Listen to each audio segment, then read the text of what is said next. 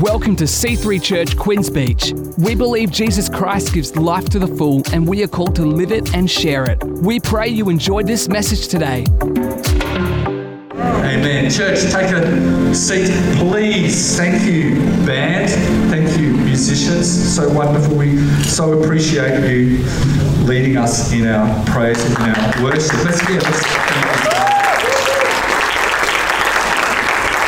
So we're going to, on Father's Day, we're going to turn from honouring our own fathers to honouring our Father in heaven. And I think it's one of our great spiritual tasks, and that is to receive that truth that we have a Father in heaven who loves us with a love the Bible says is beyond our understanding, and we need the Holy Spirit to actually help us appreciate that. And that he looks upon us as beloved, and he looks upon us as cherished, and he looks upon us as fallen and as flawed as we are, and he sees us as his most cherished possession, the apple of his eye. It's one of our tasks to receive that here this afternoon. And I think one of the pivotal verses in the Bible that help us do that is from John chapter 1, verses 12 and 13. And the apostle writes this: "To all who did receive him, to all who received Jesus, to all who acknowledge that Jesus is the Son of God, who died in my place, in our place, for our sins, but rose from the dead and gives us eternal life. To all who receive him in faith, to those who believe in his name, then he gives this right. He gives the right to become children of God, God's sons and God's daughters, born not of natural descent, not of a human decision, not of a husband's will, but born of God." If we go on to the next chapter, Jesus says, "You must be born again." This is what he means. When we believe in Jesus, then we become alive and aware of God as our Father. And as much as I had good parents, Tom and Hermione, as much as Tom and Hermione loved me, and as much as Tom and Hermione looked after me, they weren't actually the first people to love me. The first people to love me, Father, Son, and Holy Spirit, was God. God says, or the Bible says, we love because God loved us first. And even if Mum wasn't aware of me till 8 weeks into, after my conception, whatever it is, God was there right at the start. In fact, God was there even before I was even conceived. I was in his heart. So, as much as I've got an earthly father, when I was born again, when I received Jesus by faith, that he has taken my place on the cross and given me eternal life, I discovered I had another father before Tom, as great as Tom was. One who came before him, who knew me before him. A God, a Father who knows my very inner workings, my inner thoughts, my strengths and my weaknesses. A Father who formed me in my mother's womb, who's given me gifts, who sees me in secret, who knows my secret thoughts, and set before me a wonderful purpose. When I was born again, I discovered I have a home in heaven. I have a whole new family.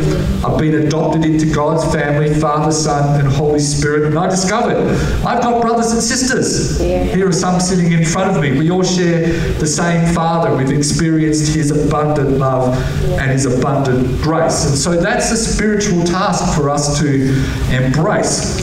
And the Bible says, be transformed, renew your mind. We need to see ourselves differently. We need to see ourselves the way God sees us and God formed us. I'm not a product of my dad's will. I'm not a product because Mum and Dad decided to have a baby. My lineage, my heritage is not Tom, whose dad was James, and I don't know who came before that. As much as I appreciate what came down, they're actually all dead and gone. My real lineage is alive. I've been adopted, Alan said it during communion, I've been adopted into God's family. And he is my true Father. In fact, he's more than Father. When Jesus was here, he said, Abba Father. Again, Alan alluded to this. He's our dad. My dad parted the Red Sea.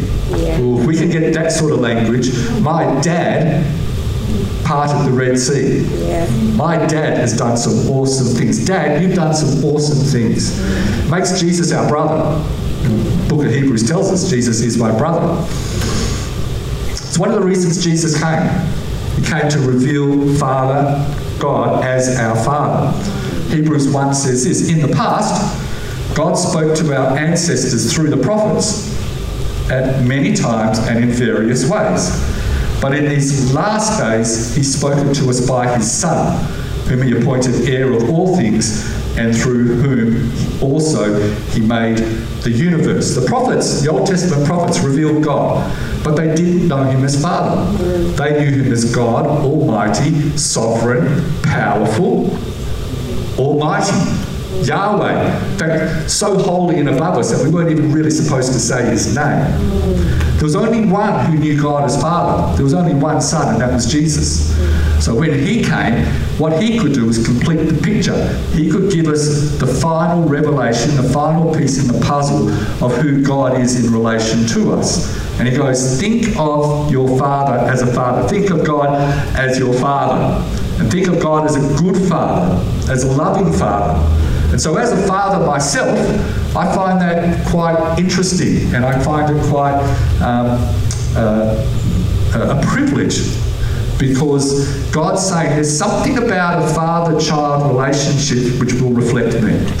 And it's not just fathers, it's mothers as well. There's something about a parent relationship, a parent-child relationship, which will inform you and let you know what I am like and how I am predisposed towards you.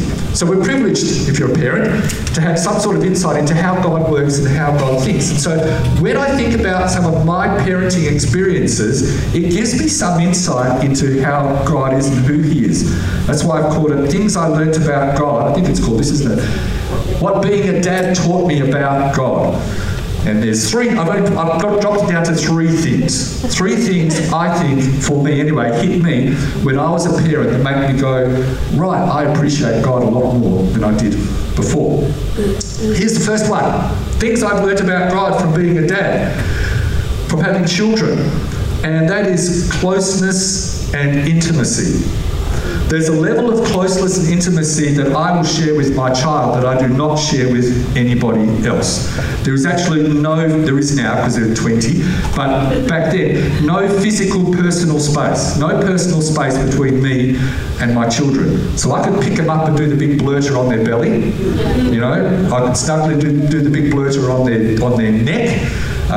When it came to changing nappies, I had absolutely no problems. I was very happy to get down and dirty because I was so close and there was no personal space between us. I'm a dad, so no matter how big the nappy was or how small, I only ever used one wipe. Because wipes cost money. Right? I'm a dad. However, if I had to change somebody else, I tell you what, out came the wipes. Because I wasn't touching anybody else's, you know. So there was this amazing closeness and oneness that I felt with my children. And that's how God feels about us. An amazing closeness and an amazing intimacy, an amazing oneness with us. It's not just physical, it's emotional as well. If you go and watch your children in a theatre production or in a sporting team, who are you watching? You are invested and you are focused on your child. And that's what God tries to tell us by going, think of me, think of God, think of me as a parent and you're the child. Think about that and you'll have a good idea of who I am. In Acts 27, it says this, God did this, something else, so that they would seek him and perhaps reach out to him and find him. Though, here we are, he is not far from any one of us. God is not far from any one of us. For it's in him that we live and we move and we have our being. Deuteronomy 1. I, the Lord your God, carried you, speaking of Israel. I carried you as a father carries his son. How do fathers carry sons? Well, there we go. There's a nice little thing there, right? But it's close. It's intimate. It speaks of oneness. Philippians, the Lord is near. Draw near to God and he will draw near to you. And as much as those verses say God is near to each one of us, there's nothing like Psalm 139 because it goes beyond that. As much as you can capture the love you have for your children, God's love for each one of us goes way beyond that. We almost can't comprehend it. So I want to read from Psalm 139 because this is the psalm that King David wrote. And it's actually God putting into David how he thinks that we should understand who God is and how he feels about each one of us. And sometimes we can feel on our own. Sometimes we can feel like nobody sees us, nobody knows us, that we're invisible. You know, one time Jesus was talking to the people and he says, you know, when you give and when you pray, don't make it obvious for everybody to see you. Give and pray on your own in secret, and your Father who sees you in secret will reward you in secret. So as much as we might feel on our own and nobody's taking notice and I'm invisible, your Father in heaven sees you in secret. And Psalm 139 goes beyond God is near and God is close. And it captures God's heart and his love towards us. I haven't got it up there. I'm going to read it to you. And I've switched the yous with I's. I've made it first person. I think that's the right term. So I want you just to sit there and just, as if God is saying this to you. You might want to close your eyes. It might help you or whatever. So from Psalm 139, this is God speaking. I formed your innermost being. It was I who shaped your delicate inside. It was I who shaped your intricate outside. I wove you together in your mother's womb. I formed you. I formed every bone in your body, and I created you in the secret place. And I created you carefully and skillfully. I shaped you from nothing into someone. I saw who I created you to be before you saw the light of day. I counted and numbered your days. I planned for you for every day, and I recorded them in my book. Every single moment I am thinking of you. How precious and wonderful are my thoughts towards you. You are constantly in them. My desires are toward you, and they are more than the grains of sand on every shore. And when you awake every morning, I am with you. And it goes on. That's the level above God is near you. That is God's every heart and every desire is for you. And we battle to receive that. But in the name of Jesus and with the power of the Holy Spirit, we can receive that. And we can work towards that. So what do children do? As much as I can invade their personal space and they're quite happy with it, and I can do the blur and I can change the nappy, etc., what do the children do? The children are surrendering. The children are trusting. The children are accepting. The children have a confidence that their Father loves them and their Father will look after them and their Father will take care of them. And that's our part. We want to snuggle in, if you like. I think back to our children, and I think the most precious moments are when we had that closeness. God says, "Draw near to me, and I'll draw near to you." And you get on a couch and you draw near to someone, and they draw near to you, and then you draw even nearer, and before you know it, you're actually on their lap and reading the stories and stuff. Jesus says, "Come as a child would come." We've got a little granddaughter now, Dorothy, and she's got this thing where she just walks up and she doesn't even look at you. She just goes, "Up, please. Up, please." And there's a surrender. Up, please, God. There's a surrender and there's a trust. And that's not a bad prayer to pray, is it? Up, please, God. God, up, please. Sometimes we don't know what to pray, but what we can do is be in faith, knowing that God is going to be there for us no matter what. Because sometimes we think, God says, "Come as a child, just trust. You won't have it all together." And we think we've got to come as an adult with everything all together. That's not what God is expecting. God is expecting us to receive his invitation of love, to receive his invitation of acceptance, to receive his invitation of, I am your Father who loves you. I'm your Dad who loves you. So it's in him that we will find true security, true belonging, and a true place where we are truly known. In John chapter 10, we read this. I give them, that's you and me, I give my children eternal life, and they will never perish, and no one will snatch them out of my hand. My Father who has given them to me is greater than all. No one will be able to snatch them out of my Father's hand, because I and the Father are one.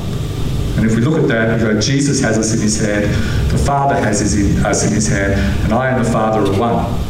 We're enclosed and enveloped by an amazing love. Number one was I was amazed at how close I felt with this other person. Number two, I wanted to be the go-to guy. As a dad, that's what I wanted. I wanted them to call out to me. I wanted to be there for them.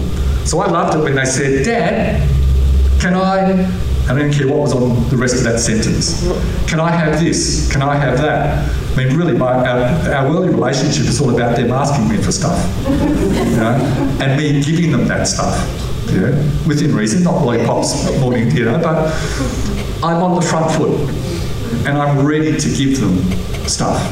You know, I want to fix up their problems. You know, I want to be there to change that light bulb. I want to be there to take them to hospital. I want to be there to pick them up wherever they're going to be. You know, I want to be there. I want to do this. I want to purchase this because I love them so much. And maybe that's a little bit selfish. Maybe it's not so much I want to help them and do stuff, but I want to be included in their life. And I think that's one of the great things that we can do for God our Father on Father's Day, and that is to start including him in our thinking and including him in our daily walk and including him with what we want to do with our life. It's how the Bible works. All the way through the Bible, we read of people calling out and crying out to God, including him. It's the wisest thing to do. No matter what you're grappling with or no matter what your challenge is, it's get God involved. God, I need you. Dad, I need your help here. Some of the best prayers bypass our brain. Some of the best prayers come from deep inside. And it's a real cry out to God. Psalm 107 verse 19. They cried out to the Lord in their trouble and he saved them from their distress. You cry out, God's on the scene and he will save you. Psalm 34 verse 17, the righteous cry out and the Lord hears them and he delivers them from all their troubles. God is on the front foot. He's going to be there. He wants to be there because he wants to be the go-to guy. That's what I learned about God. What did I learn about God? That he's close and he wants to be close. What did I learn about God? He wants to be there to answer my problems and my issues and be with me right in the middle of them. We are not alone. We've got the sovereign God of the universe right alongside us, ready to be part of who we are and what we're after. This is false. This is a false idea. I had this thought once, I think it was God telling me, I was having a coffee, I was looking out over the beach, and this thought came, you will never have it all together, Stephen. You will never have it all together. I thought, well, you hurt my feelings, God. You know, like, you're supposed to be encouraging me. You're supposed to be building me up. But actually, it was just a loving truth. You know, let go. You're actually never going to have it all together. What you actually need is me alongside working it through with you every step of the way. So this is a false idea that you have to have it all together for your relationship with God to work. And as much as we go, yeah, I understand that, we still battle with that, I think. We want to get ourselves right before we come and present to God. That's not how it works for our children. We will receive our children as they come. What do we want them to do? We just want them to come as they are, as dirty or as clean or whatever. And we actually take great pleasure fixing them up, cleaning them, making them clean and making them bright and new again. That's God's heart for each one of us. It's false That God is only looking for people who have no problems. Put your hand up if you want to. We should play this game. Put your hand up if you have no problems. If you've got everything nailed down. If you're always happy and joyful. That you're always loving. No, we're not. Okay? But God wants us anyway. The foundation of our whole relationship with God is about crying out to Him, admitting that we don't have it together. Admitting that we're lost, that we're hurting, that we may have screwed everything up, but we need Him to come and fix it up for us and to pick us up and to lead us on. We want to cry out to God. Jesus, put it this way, a bit more nicer. More nicer. In Matthew 7:7-11. Ask and it will be given to you. Seek and you will find. Knock and the door will be opened to you. For everyone who asks receives. The one who seeks finds. And to the one who knocks the door will be opened. Which of you, if your son asks for bread, will give him a stone? Or if he asks for a fish, will give him a snake? If you then, though you are evil, there goes Jesus again. Why you're supposed to be encouraging me, Jesus? No, you're evil. You are evil. And even though you're evil, you know how to give good gifts to your children. I mean, Jesus is speaking to a crowd. I'm sure there were parents there. And he goes, well, you're evil. And if your children come to you and ask you for bread, you're not going to give them a stone. Well, how much more will your heavenly Father give good gifts to those who ask Him? Have you been doing some asking lately? Or have you sort of let that one drift a little bit? The Apostle Paul writes, make your requests before God. And those requests aren't qualified. They can go from anything to be, I love that jacket that I saw the other day, to, Lord, I wish help me to know you better. Whatever the gamut is from one to the other. The issue is not the issue is we are involving God in our life. The worst things that I experience from my children is when I'm ignored. I don't like that. It hurts me. Right? But they're adolescents. Well, some of them are past that now. But it is what's worse than outright rebellion is total disregard. So there's an invitation here from God. It says, ask, seek, and knock. Sometimes we have different experiences of where God is at the moment for us. And again, using parenting as an example, sometimes I'm in the same room as my children. And they go, Dad, can I have a sausage? Yes. Sometimes I'm not in the same room. Sometimes I'm down at the end of the house and they've got to go and find me. Go, Dad, can I have a sausage? Can I have a sausage? Dad, can I have a sausage? Sometimes I'm asleep and I'm snoring behind the door. You know, not often. Dad. And I wake up and my predisposition is to give you good things. Don't overcomplicate it, please. Jesus says, your Father will give you good things. That's the spiritual battle, the spiritual challenge for us.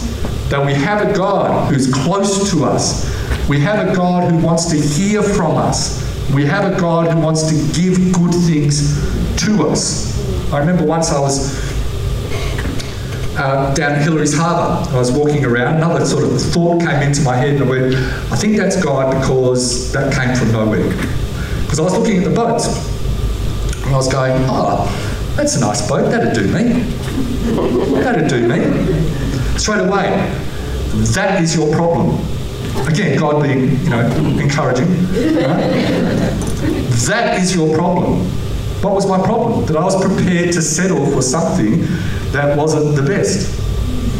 And I went, yeah, God wants me to seek and ask and go after those things that are the desires of my heart. So again, on this Father's Day, it's not that it's a blank check or anything, but I think God wants us to get engaged again, to invite Him into our lives, to share what our desires are, and to make those requests before God, whether they're material or not material, or relationships, whatever that might be. Number one, I understood closeness better. Number two, I understood that God wants to be our go-to guide. Number three, I live to sacrifice for my children. 4 or 5 of them come around, bring a couple of friends. We've only got 12 chicken wings. They're not going to go around, oh, I'm not hungry anymore. Yeah. Here's something you won't hear a dad say, I'll eat a carrot or something. We want to make our children's lives better. We want them to succeed, so we will sacrifice. Mums and dads, parents, we do this. No, I'm not hungry. Yes, I'll pick you up at 11:30 at night, even though I usually go to bed at 8. Because you want to do this, or this is happening with you. We need a new frying pan. Oh, okay, well, buy that for me and you give it to me as a Christmas present. Right? Do that one. The greatest act of love we know is that our Father gave Jesus as an atoning sacrifice for our sin. 1 John 4 says this, we love because God loved us first and gave his Son as a sacrifice for our sins. God's blessed us with every spiritual blessing, the Bible. He has not withheld anything from us. Apostle Peter writes, you have been blessed, we have been blessed with every spiritual blessing in God's cupboard. We've got them all. But we've got them all because of the sacrifice of Jesus Christ on the cross. Shall I do one? Jesus says, I'm the way, I'm the truth, and I'm the life. No one comes to the Father except through me. The Father is always the destination. And if we doubt God's love and commitment to us and for us, then we just have to look at this amazing sacrifice. Why do I sacrifice for my children? Because I want them to succeed. I want them to be the best that they can be. I want them to enjoy life. I want them to be feeling complete. I want them to be feeling full. And that's God's heart toward us. He wants us to be alive. He wants us to be complete. He wants us to be free. He wants us to be fully alive. But there's a price that has to be paid. We have to deal with sin. Once that sin's removed, then we are restored, as Alan said before. We are restored to a Father who can embrace us. And that sacrifice was the gift of Jesus, his Son, on the cross. And that is an amazing, unsurpassed act of love. You know, if I'm going to help Andy out here, I might say, Andy, I love you so much, I'm prepared to die for you. And he goes, thank you. But there's something more you could do. You know, I would express my love for Andy for dying for him, but if I sacrifice one of my children instead, don't like to talk about this, that's a greater act of love. And that's what our Father in heaven did. He paid the ultimate price. He paid and enacted the greatest act of love the world has ever known. The sacrifice of his Son in our place, that barrier of sin would be removed and we would be restored to our Father's heart. He is close to us. He wants to be part of who we are, wants to be our go-to guy, and he will and he has sacrificed his all to reclaim us back. That's our access to that love. How do we claim? We started out by saying that's a great spiritual challenge for us. How do we claim that? Where do we start? We start by acknowledging this, the sacrifice of Jesus on the cross for us. In Matthew 11, Jesus says this, all things have been committed to me by my Father.